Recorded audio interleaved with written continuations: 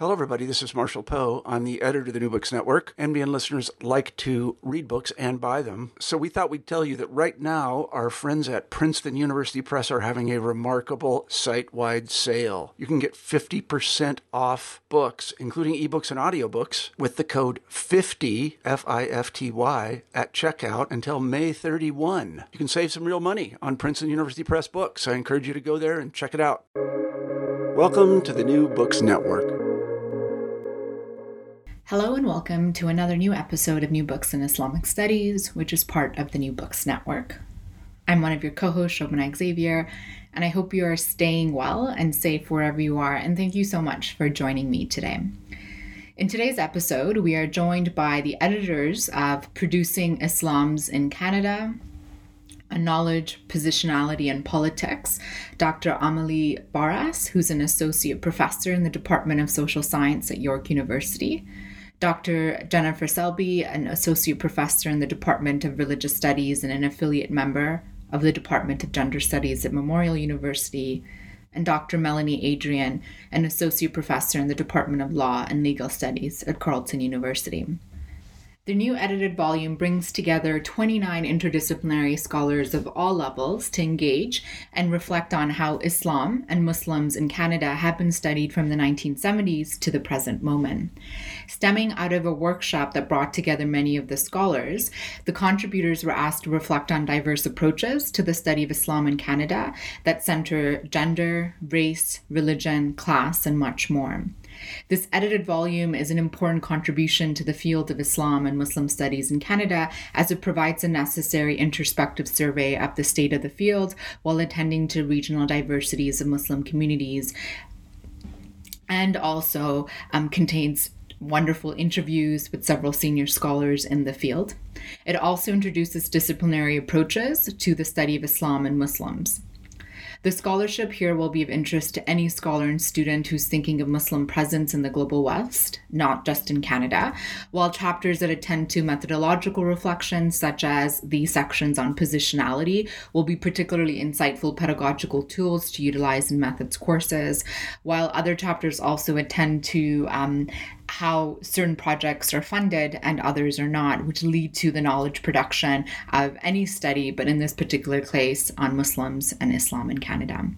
In our conversation today, the editors and I spoke about how this project emerged, the state of the field of Islam and Muslim studies in Canada, and of course, potential future trajectories that a new generation of scholars are embarking upon.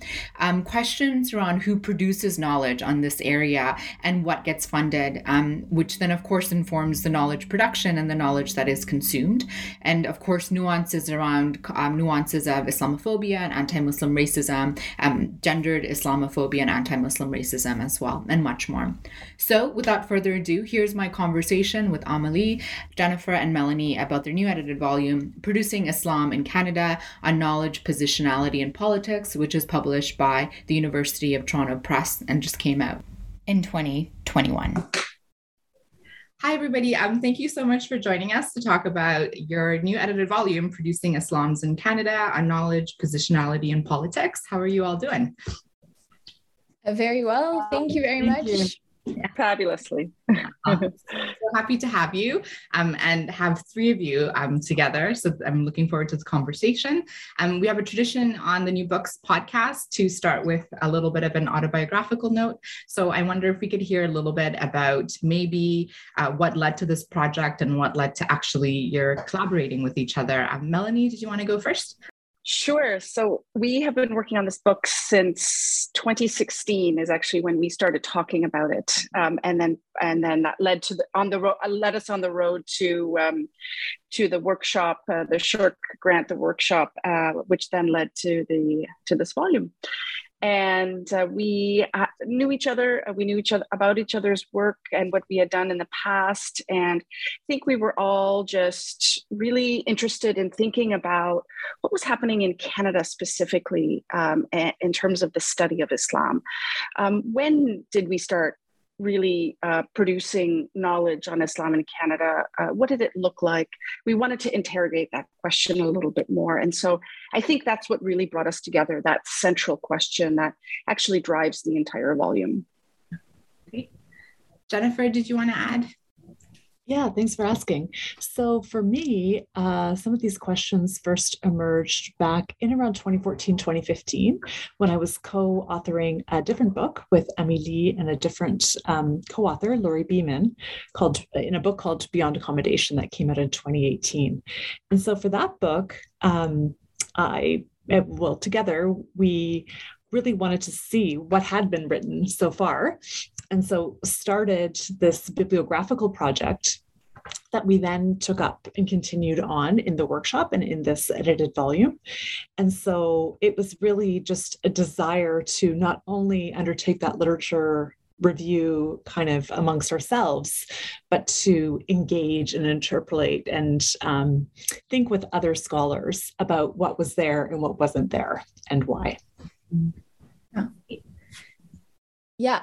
And I guess for me, I think Jennifer and Melanie have summed it quite well. I think it's also related to the work that I had done in the past, and it was a reflection that started in Beyond Accommodation, the book that we wrote with Jennifer and Laurie, where we, I worked in the past a lot on Turkey and France and headscarf bans, and there had been a lot of, and we saw in 2014, 2015, a lot of scholarship on these questions around headscarf bans, Sharia debates in Ontario. And so the scholarship seemed to be driven by policy in many ways as well, and debates.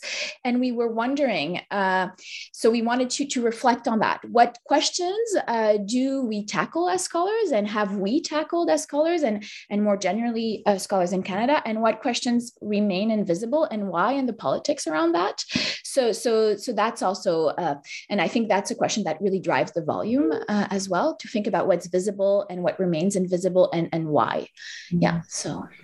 Yeah, I mean, I think the service you've done for scholars on, Islam and Muslims in Canada is immense, especially with this book, the working bibliography that you have online. So I'm really excited to have this conversation and talk about kind of both the present and the future. We should also probably say a little bit about where you're institutionally located, and introduce yourselves in terms of maybe, that as well. So Emily, do you want to go first? Yeah, so I'm actually located now at York University in Toronto in the social science department, but I teach in the law and society program. So although I come from a background in political science, now most of my work touches on the questions of law and religion, and I've been at York since 2015 or 2014, but previously I was in Europe. So I think that sort of shapes my work in many ways, because I have I tend to work with a comparative lens, and think about Canada comparatively as well. Yeah. Fantastic. Yeah. Melanie, did you want to go next? Sure. I'm in the Department of Law and Legal Studies at Carleton University, and I really come at these issues from a legal anthropology perspective as well as religious studies, even though I'm in a law department. So I do a bit of everything. Yeah, fantastic. Jennifer? And I'm at Memorial University of Newfoundland and Labrador, which is on the lands of the Beothuk and the Mi'kmaq. And I'm in a religious studies department, and was hired to think about Islam and in Islam and Muslims in Canada particularly. So it does lend itself well to this project. But one of the things that I think is really exciting about kind of taking this snapshot on this topic, if you will, is that we really have been engaging with all kinds of scholars across disciplines. And so one of the things that we noted, I guess one of the takeaways in our bibliographical project, is that a lot of the work is sociological, but readers can take a look at some of our graphs and see it's really astounding, actually, the number of different disciplines that have thought and written about this topic. Yeah, I think the interdisciplinarity of the scholarship and the scholars and the angles from which they're bringing their own lens to the study is, I think, fantastic. We have quite a bit of an international audience. And so I wonder, and I know this is a hard question because this is kind of the crux of what you're doing. But I mean, if for folks who haven't really thought about Canadian Islam, or maybe are based in, Europe, or the US, maybe what are some things that they should think about as we have this conversation of, Islam and Muslims in Canada? I know that's a big question. I don't know if somebody wants to tackle it, but I can say a little bit about it, but it's more that the book, we've tried in the book, because the book is really, many of the chapters are specifically on questions of Islam and Muslims in Canada, but we tried in the first section of the book to have scholars intervene in the discussion that are not actually scholars working in Canada or on these questions in Canada, and to show that the questions we ask in the book about knowledge production are questions that actually scholars working on Islam and Muslims everywhere and on other disciplines should actually be thinking and asking themselves about. And so we have a piece by Shireen Amir Mwazami, and she speaks about that in that piece very elegantly about Europe and about production of knowledge around Islam and Muslims in Europe, which really echoes the questions we asked throughout the volume. And there's also an interview with Lara Deeb, who has worked on these questions on the Middle East, and she's located in the US. So her interview is mainly about the US, but it echoes what we do in the rest of the book. So we're hoping that with this sort of first part of the volume, the reader then can just see that the questions we're asking are actually questions that are valid to think about these questions, not only in Canada, but beyond. So we'll see. Yeah. I would just add that to me, one of the interesting pieces is also to think not only about what is Islam or who are Muslims in Canada, but what is Canada in this literature. And here we try to think a little bit about that. And one of the things that Amélie and I do in our own chapter, thinking about qualitative literature, is to really show, with Laurie Beeman, is to really show the shift actually in some of that literature in how the category of Canada is examined. And I think now we're starting to see a lot more critical scholarship about the multicultural model, about the way that religious minorities figure, and so on. So that's one piece. And another piece in thinking about the Canadian part is to know a little bit about, what is Islam and who are Muslims in Canada? And then to think about what has not been examined, right? And so definitely a big lacunae has been the historical piece. There has not been that much historical work that has been undertaken. And so it's quite something, right? We don't know that much about the first, the early slave trade and Black Muslims. There has been very little, with the exception of Afua Cooper's work, very little written on that topic, for example. Other work like Sufism, really excited about your book, Shabana, that's going to come out soon. That's going to be a huge contribution. But Mina Sharifi Funk and Jason Idris Sparks, they write a piece in the volume that really talks about Sufism in Canada. So we know that obviously Sufis are in Canada, but there has been very little scholarship about it. So I think that maybe scholars outside of Canada will see resonances with gaps that they know exist in the literature, and see those in our book as well. Fantastic. Melanie, did you want to add anything, or? See, the problem that I face working with two brilliant women, Shabana, is that when you come third, there's often very little to add. So no, and I think the only comment I have, and it's more of a summary really, is to say there are larger theoretical issues that we address that really have really important cross-cutting lessons here internationally, and then there are some pieces that are very specifically tailored to Canada. So I think it does some work in all of those spheres. Yeah, and I think that's a great way to think about it, especially in terms of the way the book is sectioned off in 4 different sections. The interviews that are featured, I really love that. And I would love to hear about maybe how that idea came up to interview senior scholars or important figures in kind of this landscape of scholarship. So maybe we could get into some of the sections. So we could start with section 1. And section 1 is about knowledge production. You have some great interviews here with some important scholars. I really was drawn to Aaron Hughes's contribution here. And I think it's a really important one, I think, in terms of stating some of the politics behind the production of knowledge that we don't often think about or actually reflect on. So I wonder, I'm highlighting this one chapter, but there's so many different chapters in this section, but if somebody wants to discuss what Aaron Hughes is doing, and SSHRC is this funding organization that we have in Canada that funds, federally funds a lot of projects, from PhD students to master's students to having chairs at institutions that actually produce the knowledge. So just as a preface to some of our international listeners as well. But yeah, I was really thrilled when Aaron agreed to write this chapter. And I think he's the right person to do it for a number of reasons. But I think it's really fascinating, right? Obviously, funding is not apolitical. And he really makes a case and shows how certain projects have been funded. We don't know, of course, which projects have not been funded, but it's kind of an imaginary exercise.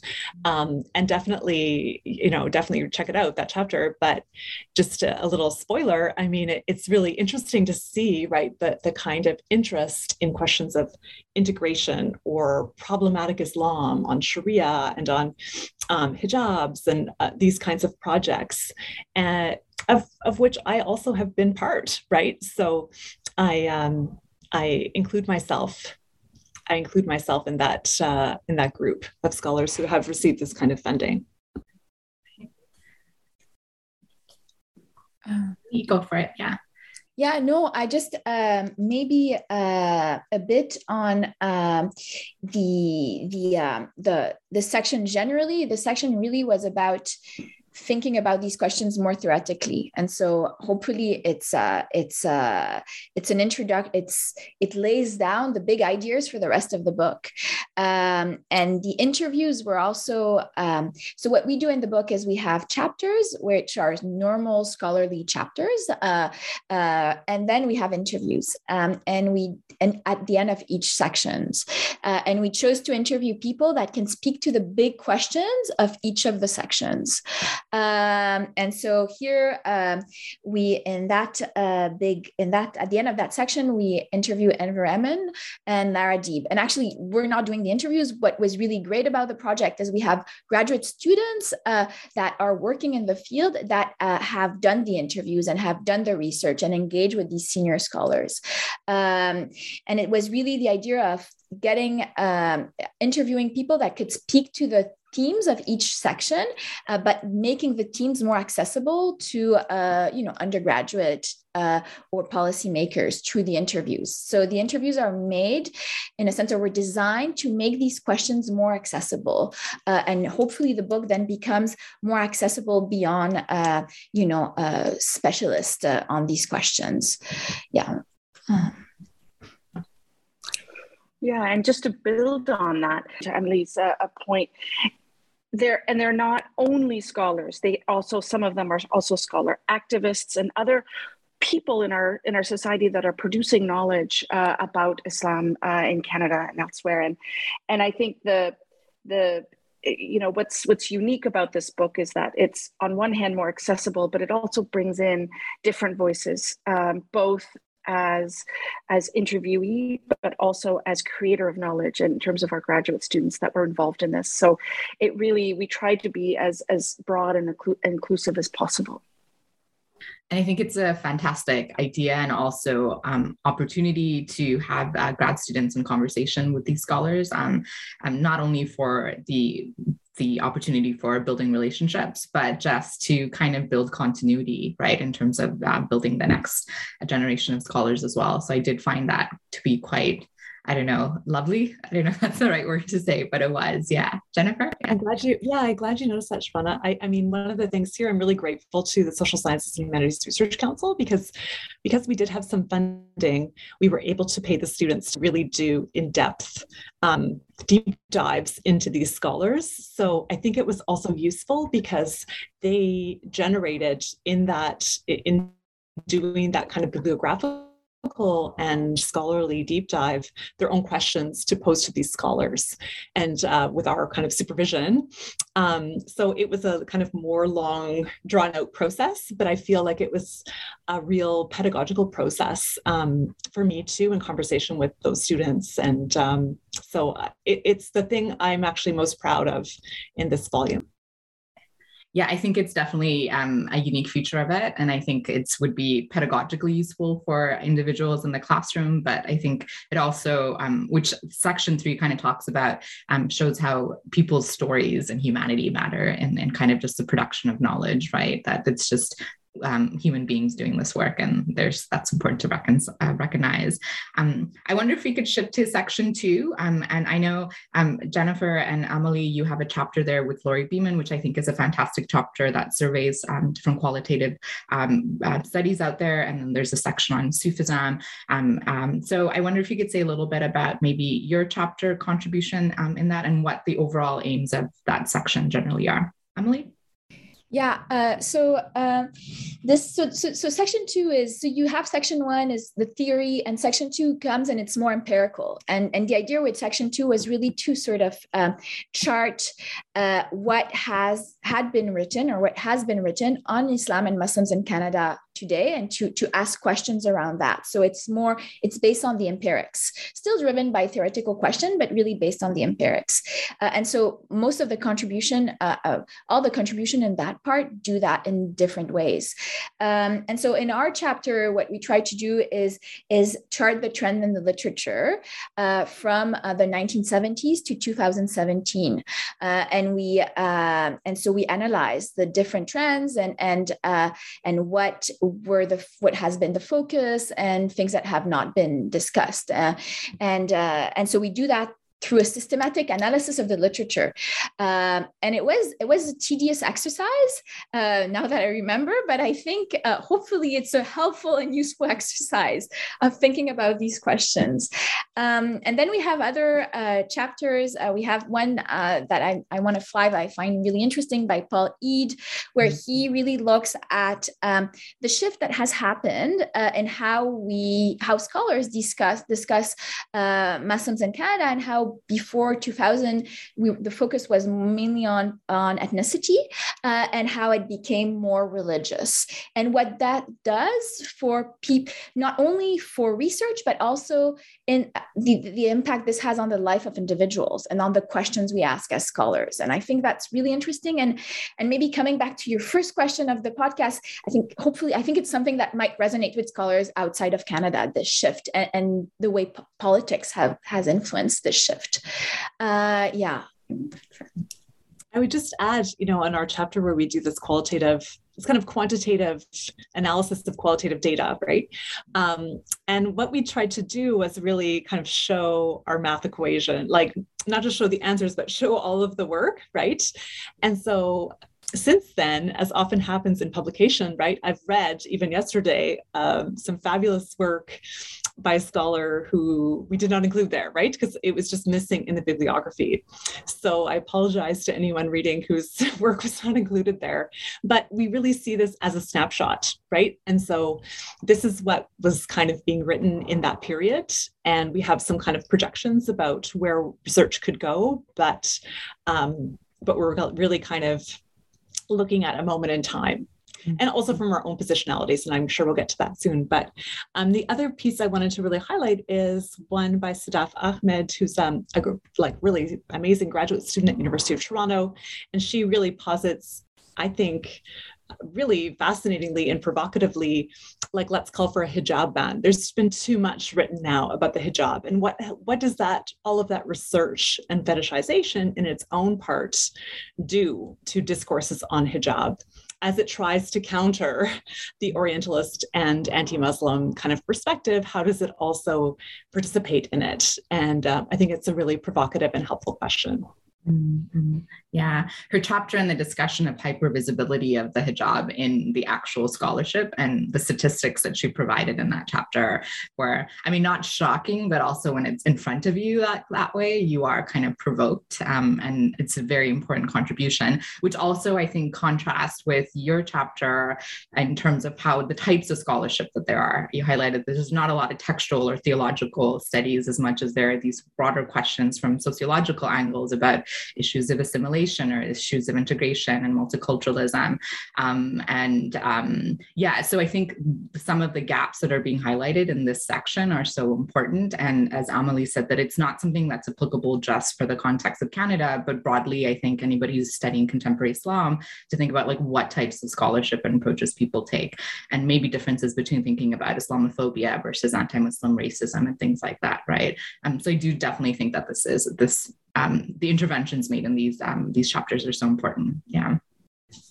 I would just quickly say just the two interviews in this chapter. One is with Karim, and he really gives an overview of his all of his contributions to thinking about Ismaili Canadians and how important that is and often overlooked. And then another interview with Abdi Kazemapour and his really important work thinking about quantitative work. And even in that quantitative work, which is so small in the corpus, how much of it is really focused on demographic questions, which also kind of poses political questions about why are we always counting? Like, what's this obsession with counting? And not other kinds of demographic questions. So around unemployment or marginalization or Islamophobia and so on. And I think I just wanted maybe to build on what Jennifer was saying previously. So our chapter is a snapshot, really looks at the literature until 2017. And I think what's interesting is in the last 5 years. And we highlight gaps in the literature or gaps that from what the literature we've gathered. But in the past 5 years, we've seen a lot of work that have tried to start tackling some of those gaps, especially around the questions, the relationship between Islamophobia and anti-Muslim racism, and has been starting to think about these questions. And so we're really excited by the scholarship. And I think it was maybe 2 weeks ago, we're thinking and discussing, we're like, it would be really interesting to do another snapshot in 10 years to see how the literature has evolved and what is now more visible and what still remains invisible. So yeah, just keep in mind that it's a snapshot and changes with time and with politics. Yeah. Melanie? And all of these questions are not just questions we pose to scholarship about Islam in Canada, of course, right? These are all questions that have global resonance. And so in some sense, again, we are on that. We are in the global, but we're also in the Canadian scene in some sense. Right. Yeah. It's so hard when you're talking about Canada to make it both relevant, both universal and particular, because, I think as Canadian scholars, we're located and based here in whatever geography, however we think of geography. But it's also interesting to say that the relevancy needs to be universal in order for it to be valid, which I think is itself like the problematic of like doing or studying Islam in Canada. At least that's been my own experience. And so recognizing that tension in our conversation shows perhaps that there's a particular monopoly on scholarship on contemporary Islam in other regions that is maybe not held. But what is beautiful is I think importantly with works like this, we're showcasing that actually, no, the work is there. We just need to pay attention to it and have those conversations, with whoever's having those conversations, right? Sorry, that was just a little diatribe. But yeah, I don't mean to make the need for comparison, but I think it's also like there's something implicit or explicit going on, which is interesting to reflect on. The next section is on positionality, and wow, what an intense section, and I think what a wonderful group of scholars that have really contributed. Rachel Brown, Hisham, like there's just, and I think what's fascinating is how vulnerable and transparent. These scholars were unwilling to share their methodological process, sharing their field notes. And just, I can imagine such a great utility in terms of using these chapters and methods courses for students who are thinking about how to do ethnographic studies or any kind of methodology. So I don't know if you want to generally reflect on positionality, because I'm sure you all have these reflections in some capacity in the scholarship that you do. And a lot of it comes up in different ways throughout the chapter, and you're reflecting on who you are as human beings doing this scholarship. Or I don't know if there's any particular sections, like maybe the interview with that Yasmin Zine that you want to highlight. But there's it's just such a rich section. I think all of them are, but I was really compelled by this section, I think, just because of the vulnerability and kind of proximity and intimacy that was revealed, which is quite powerful. Yeah. Jennifer? Yeah, I'm really grateful here. We had this, I think, really powerful workshop before we launched into this volume. And one of the things that we did in that workshop was try to imagine it not as kind of a traditional one where everyone shows up with their paper and reads it, but we circulated a number of questions to people, and then we just asked them to think on those questions and then show up at the workshop. And what was really amazing was, these scholars, well, maybe just speaking for myself, right? It's not easy to just show up and then hang out and talk off the cuff, right? And they really did. And I feel that kind of experience really led itself to the kind of writing that we see in the volume. So I'm also really proud of this section and the kind of risks, I think you're right, that some of these scholars take, and then how important these questions are. And we don't all agree, and we didn't all agree at the workshop either, about who gets to speak for Islam. What does it mean? In this case, all three of us are white, and all three of us identify as non-Muslim. What does that mean, right, for a volume? Is that okay? These kinds of questions, I think, are important, and we didn't want to shy away from them. And what I'm really proud of is that in the conference, or in the workshop, we had a very, I think, productive and respectful conversation where we didn't really shy away from those questions. And I think that is visible in the product afterwards, that we're not really seeking to answer that question, but we don't want to shy away from it either. Right. Fantastic. Yeah. Emily? Yeah, no, and I think this question generally, this section generally actually does a very good job at thinking about the insider-outsider debate, but about blurring also the complexity of that dichotomy. And so Brown, for instance, speaks about it in her chapter and speaks it in terms of her gender as well as her whiteness. But so she speaks about it in different. That there's actually a complexity to the insider-outsider, which goes with the complexity of identity. And I think all the different chapter does it. Even, for instance, Roshan Jahangir or Hisham Tiflati, they use the autoethnography method in their chapter to reflect on their identities as insiders, but they also show how there might be insiders in some ways, but sometimes they're also considered as outsiders. And so how that actually unfolds in very complex ways and affects what as researchers we're able to write about, how we live it and how we see it. So I think this is also a section that I'm proud of. And I think you're right about how it becomes about how scholars were ready to be vulnerable, and that perhaps makes it that's what makes it strength in many ways. And to add to that and build on it, that the complexity of the insider-outsider, the complexity of identity is a really important one. And all of them have their internal dynamics in the field, or as we approach different types of methodologies.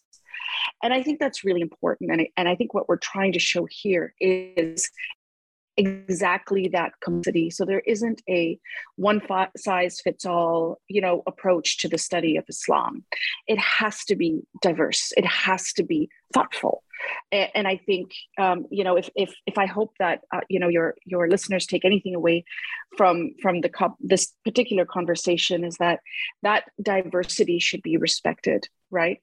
And fostered that thoughtful approach to the study of Islam. Mm. And I would imagine a section like this is really meaningful to a lot of young grad students who are doing this type of work to figure out and to acknowledge that it's okay for it not to be clear, and it's okay for it to be messy, and it's okay to have these struggles. So I think that kind of visibility in scholarship is also very affirming for like scholars who are coming up now and negotiating all these identity politics and their own positionalities. So yeah, a fantastic section. The final section is shifting towards future trends, which I would love to talk about. And Melanie, you have a great chapter in this section dealing with an Islamic school in Montreal, and there was a whole legal case around it. So I didn't know if you want to talk a little bit about that, and then we could also talk a little bit broadly. I would just love to hear what your predictions are for the future of the study of it.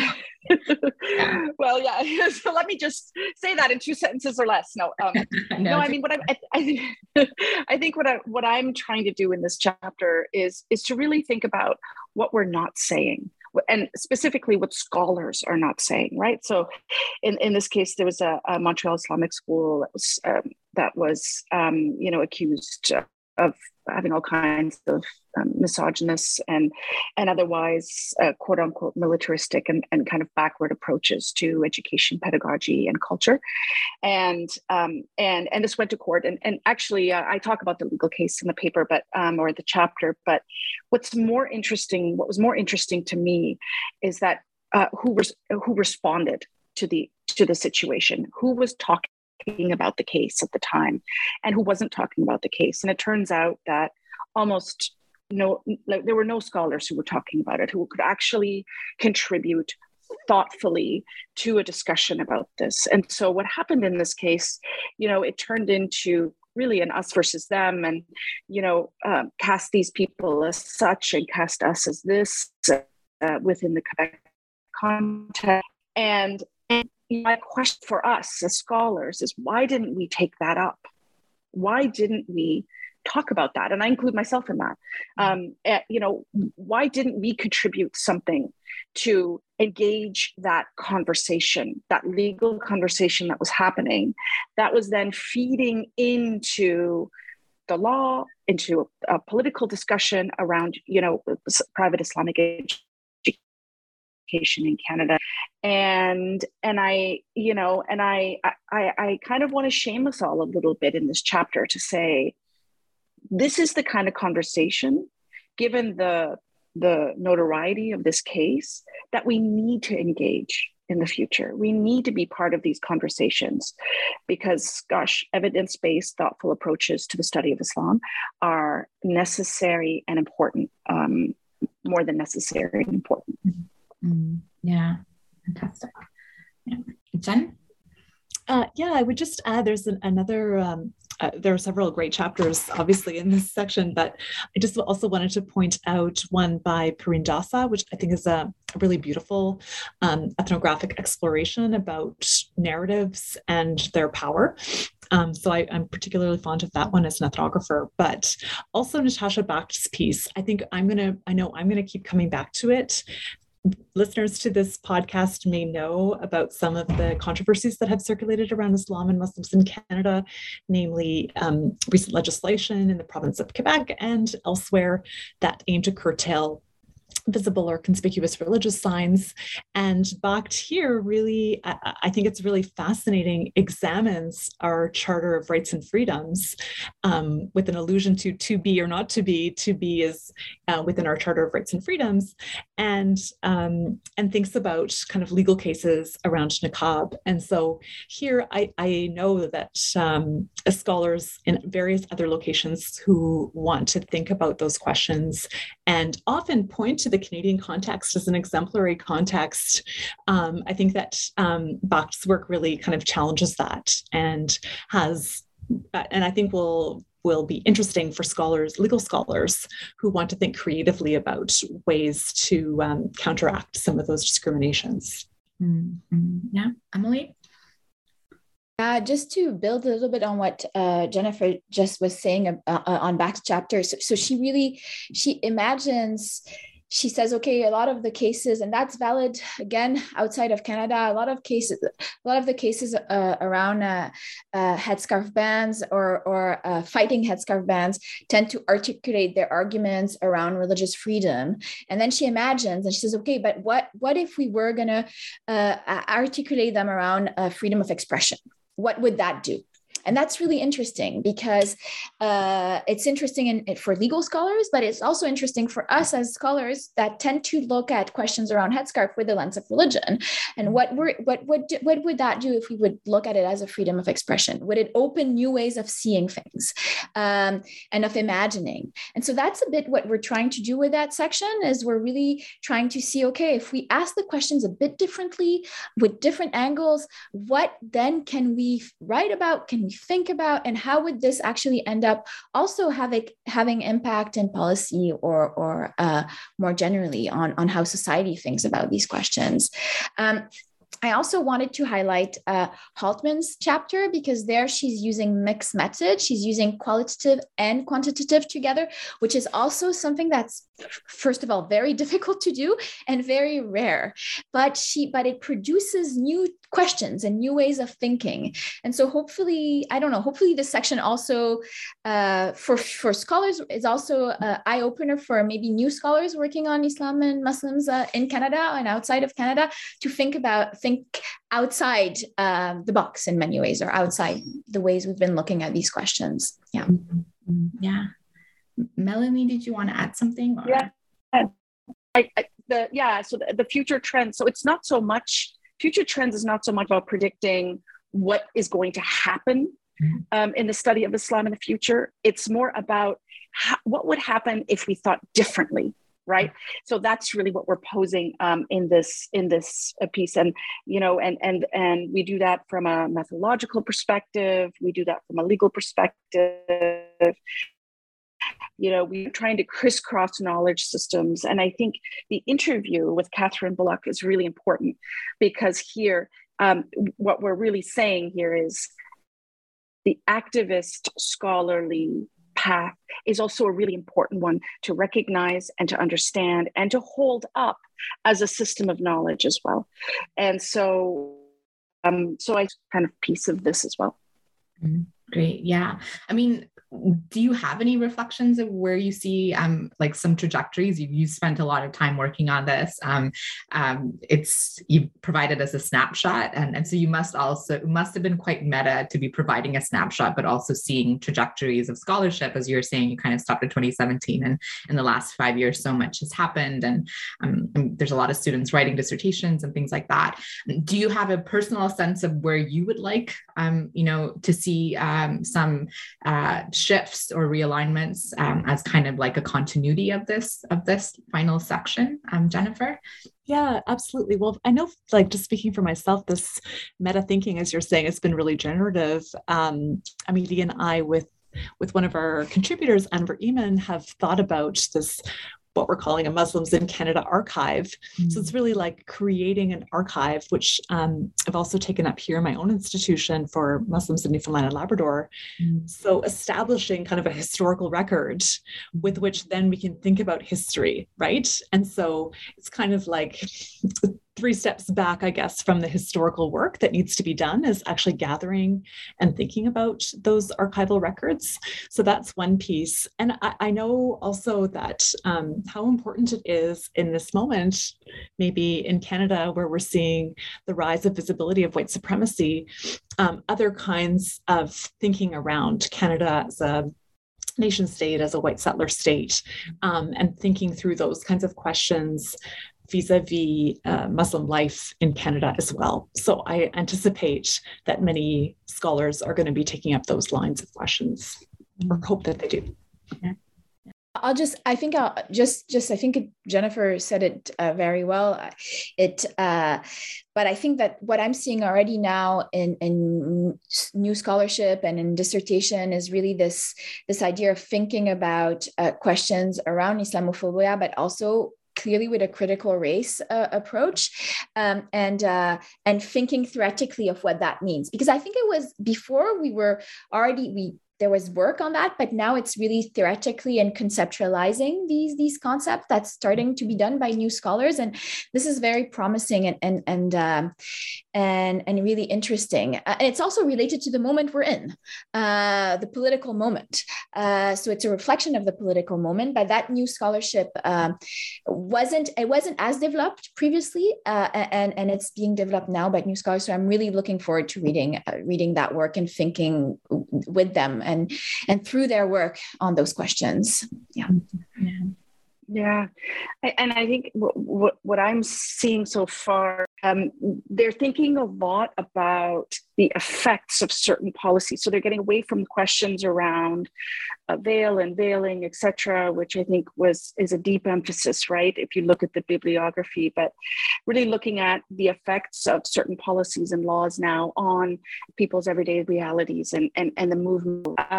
And so I think that's going to be very rich. I think that's going to be very interesting work. And so the way that that's going to be absorbed and fostered is going to be really interesting to watch and be a part of.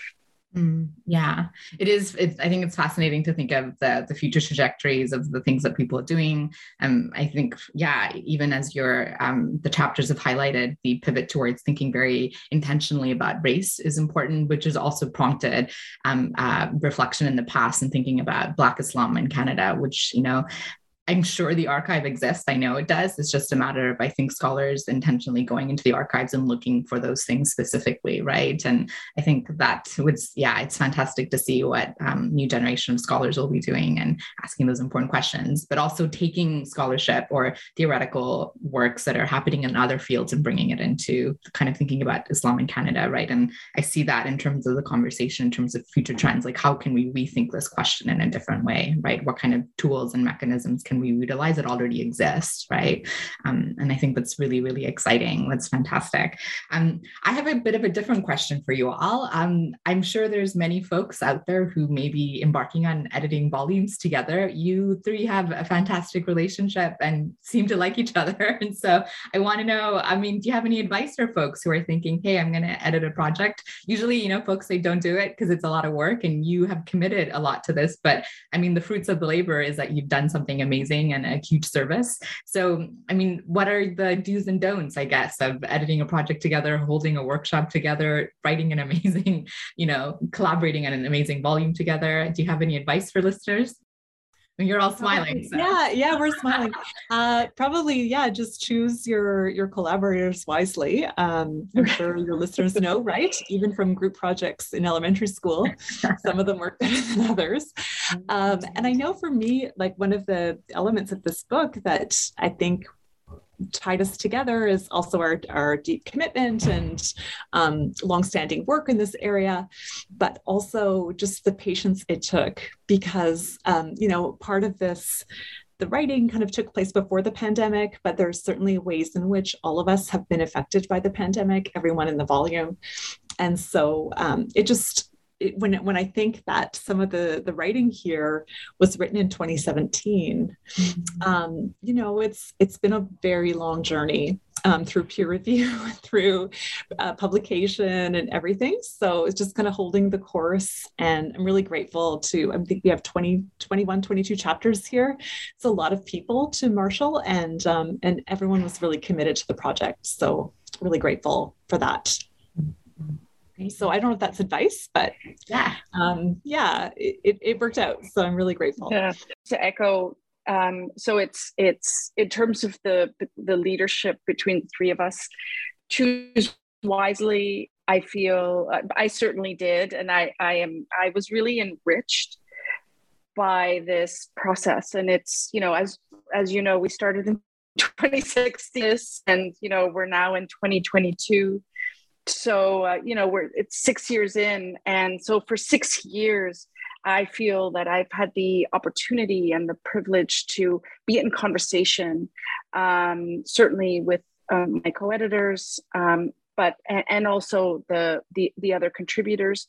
But on the everyday, of course, it was the three of us that were, organizing, pivoting, trying to find funding for different aspects of the editorial process. And I feel so grateful, because it really, really matters who you work with, and both on a technical level, but all on, and so I just feel very grateful that I've had these 6 years, and I hope to have other projects with both in the future, because it really has been enriching for me to work with both of them. So they've taught me so much. So just a little thank you and high five to both of you. Amelie? Yeah, no, I think I'm going to reiterate what everyone said, but I think if you choose wisely, collaboration for me is amazing, because you learn from others. You first of all, you're not by yourself with your project, lonely, becoming crazy because you're doing all this research and you don't know, you have a group of peer, and you can actually with whom you can speak to and share things. So that's really good. But then you also learn. I think in this project, for instance, we supervise students together, and I learned from Melanie, I learned from Jennifer on how they were supervising students, and how to supervise, and how to help students grow through the volume, and things like that. Things that I didn't really know, and haven't, you're not necessarily, this is not something you are necessarily taught about. So it was that was really a great piece that I think collaboration really, if you choose wisely, makes it really worthwhile. You also learn, we all come from similar but a bit different disciplines. So you also learn the different the styles of disciplines. And that's been helpful as well. The other thing is, the piece of advice is just that you need patience. And here again, I'm grateful for all the people that collaborated, that they stayed with us, because it took a very long time. And it was also long because the book is a big one. And so to get reviews for that type of book, and to get people that have time to review, took a very long time. So patience and perseverance is key, but if you choose wisely, it works. Yeah. One contributor I will not name, we actually got his author agreement. We tracked him down. He was driving across Canada, and he was at a gas station in Saskatchewan when he finally submitted it, right? So we were dogged. We got everyone, we got it all done. And yeah, so it's a really trans-Canada edited volume. I love that. That's amazing. That's like a Canadian story. That's really cool. It really is a testament to the labor and the commitment that you had for this topic and for this project. But also, I think as a reader, when I read it, I felt like, oh, I have a community. Like I didn't, I think as a scholar who works on Islam and Muslims in Canada, I don't often think that there's like a real community, because we're all kind of all over the place, and there might not always be spaces where we gather. And so I think looking through the table of contents, it was a good reminder that they do exist. And so especially now when networking and conferencing is not as possible, I think it's helpful for folks, especially PhD students, grad students coming up, to know that there are folks, and this would serve as a resource in that way, that if you need to find people, you can kind of start here, right? Which I think is great. Yeah. So as we're wrapping up, I don't know if there's anything else that you wanted to mention. I know it's a huge volume. There's no way we were able to get to all of it. And hopefully this has enticed our listeners to pick up the volume. But are there any final thoughts you want to get across before we say goodbye? Jennifer? Yeah. I'll just really quickly do a shout out to the group of folks who are organizing CASM. It's the Canadian Association for the Study of Islam, I think, in Muslims in Canada, or anyway, we'll have to look up the acronym, but that did not exist, right, back when we were first putting together this bibliography. And so to me, it's really exciting and a new moment for the study of Islam and of Muslims in Canada. So I'm really excited about that. Fantastic. Yeah. Amelie? Yeah, and I think it's one of the reasons we were able to do this volume is also because the field of Muslims and Islam, or people working on these questions in Canada, is still rather small. So it's small, but it's growing, and so that's one of the reasons we were able to do this book. And I think Kazim probably will also participate to gathering these scholars and creating a community. So there is a community, and I think because it's small, it's a chance for it to be maybe tighter and for all of us to know each other, which comes out in this volume, but hopefully will come out as well in other initiatives afterwards. Yeah.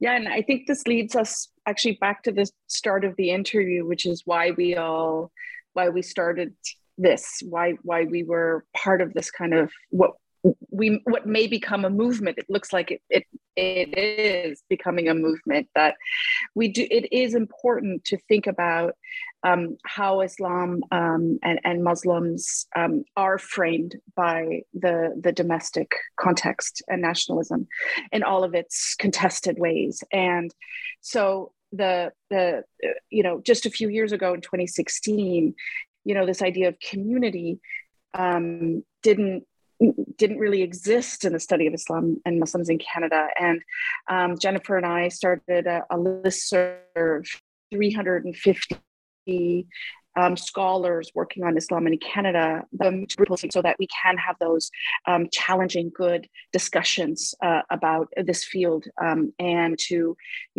make sure that we incorporate those diverse voices that are working in this field. Mm-hmm. Yeah, it is wonderful to see a lot of these shifts. Yeah, absolutely. Are there any projects we could expect from you from the future that's, continuing any of this? Is there going to be a volume 2? Like what's coming down the pipeline, either individually or collaboratively? You're like, no.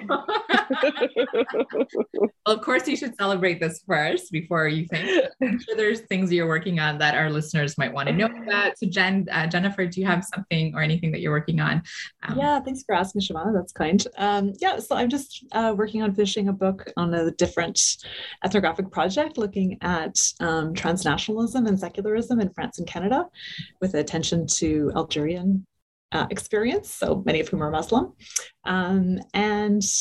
Just thinking more about, the secular and so on. But I still do a lot of teaching and I guess you could say activist work related to Islamophobia and Muslim life in Canada. So definitely keeping my foot in that scholarship and activist work as well. Fantastic. Yeah. Emily? So we, I think my work has been and is now becoming more and more about thinking about the politics of secularism, and it has always been, and I think now I'm going toward that even more. So we have Jennifer and myself are starting a new project where we want to think about the politics of secularism and questions around race in Quebec. So we'll be thinking about that, and then volume 2. I don't know about that, but I think the more after this discussion and other discussions we had since the book came out, the more I think it would be really important and interesting to do another snapshot in maybe 10 or 15 years. So whether it's us that do it or another group of scholars, maybe, but I think these snapshots are important, not only for scholars in the field, but also for scholars, I don't know, in 100 years that want to see snapshots. I think this hopefully will be really helpful. So this is a project that should happen, whether it's us or others, I don't know, but yes, yeah. Fantastic. And Melanie, what are you working on? And I'm actually just starting on a big project that once this podcast is released will have been announced, I think. And it is the university sector response to the crisis in Afghanistan. And I'm working with a team of scholars at risk, human rights defenders, and activists and residents to think and rethink about integration, welcome, and knowledge preservation in contexts of crisis. And so that's what I'll be focusing very intensely on over the next few years, in addition to my own work on Muslim youth. So. Fantastic. Yeah. Before I let you go, I forgot to mention one thing. I didn't know if somebody wanted to speak to the cover, the beautiful art that's on the cover. I should have highlighted that from the beginning, but as I'm like getting ready to say goodbye, I'm like, oh no, I forgot this one important thing. Because I think it's beautiful. And I think the reason it's chosen is really in line with the broader aims of the project. So perhaps that's a good way to end our conversation today. Who would like to say something? I don't know. Jennifer, do you want to go? Go for it. So thanks for that question, Shabana, and thanks for noticing the cover. We're really proud of it. I do think covers are important. And so we were really thrilled. What we decided to do amongst the three of us, and I think it was Melanie who actually found this artist, was to just kind of take a look by Google search or through networks of young artists, not even young, but artists in Canada who do something related to Islam or Muslims in Canada. So we really took our time to kind of choose this person. And we came across Iman Sattar, who's an Ottawa-based calligrapher, who's a really kind of an emerging artist. And what was really fun about it was that she seemed kind of surprised that we reached out to her and was really thrilled. And so I hope this will give some visibility to her work and encourage your podcast listeners. If you just kind of go onto Instagram and write in her name, her last name is spelled Sattar, you can find more of her calligraphic work, and really, I think, an artist to watch. Oh, that's fantastic. It's a beautiful cover. And I know University of Toronto Press often does very great job with the cover and the production process. So this is, it was great. Yeah. Well, I'm so grateful for your time. I know it's so busy. Most of all, congratulations to you on this fantastic project. I hope you're taking time to celebrate. And thank you for the great service that you've done for scholars like us in Canada, to think about Islam in Canada. So thank you so much. Oh, thank you very much for having us. It was it was an amazing discussion. Really Absolutely. Lovely. Thank you. Generous. Thank you, Shabana. Thank you. Yes. And thank you for this whole series. It's just fantastic. And that was my conversation with Amelie, Jennifer, and Melanie about their new edited volume, Producing Islams in Canada. Hope you'll pick up the book. And thank you again for joining us for this episode. And I hope you'll join me again next time. Until then, stay well and stay safe. Bye.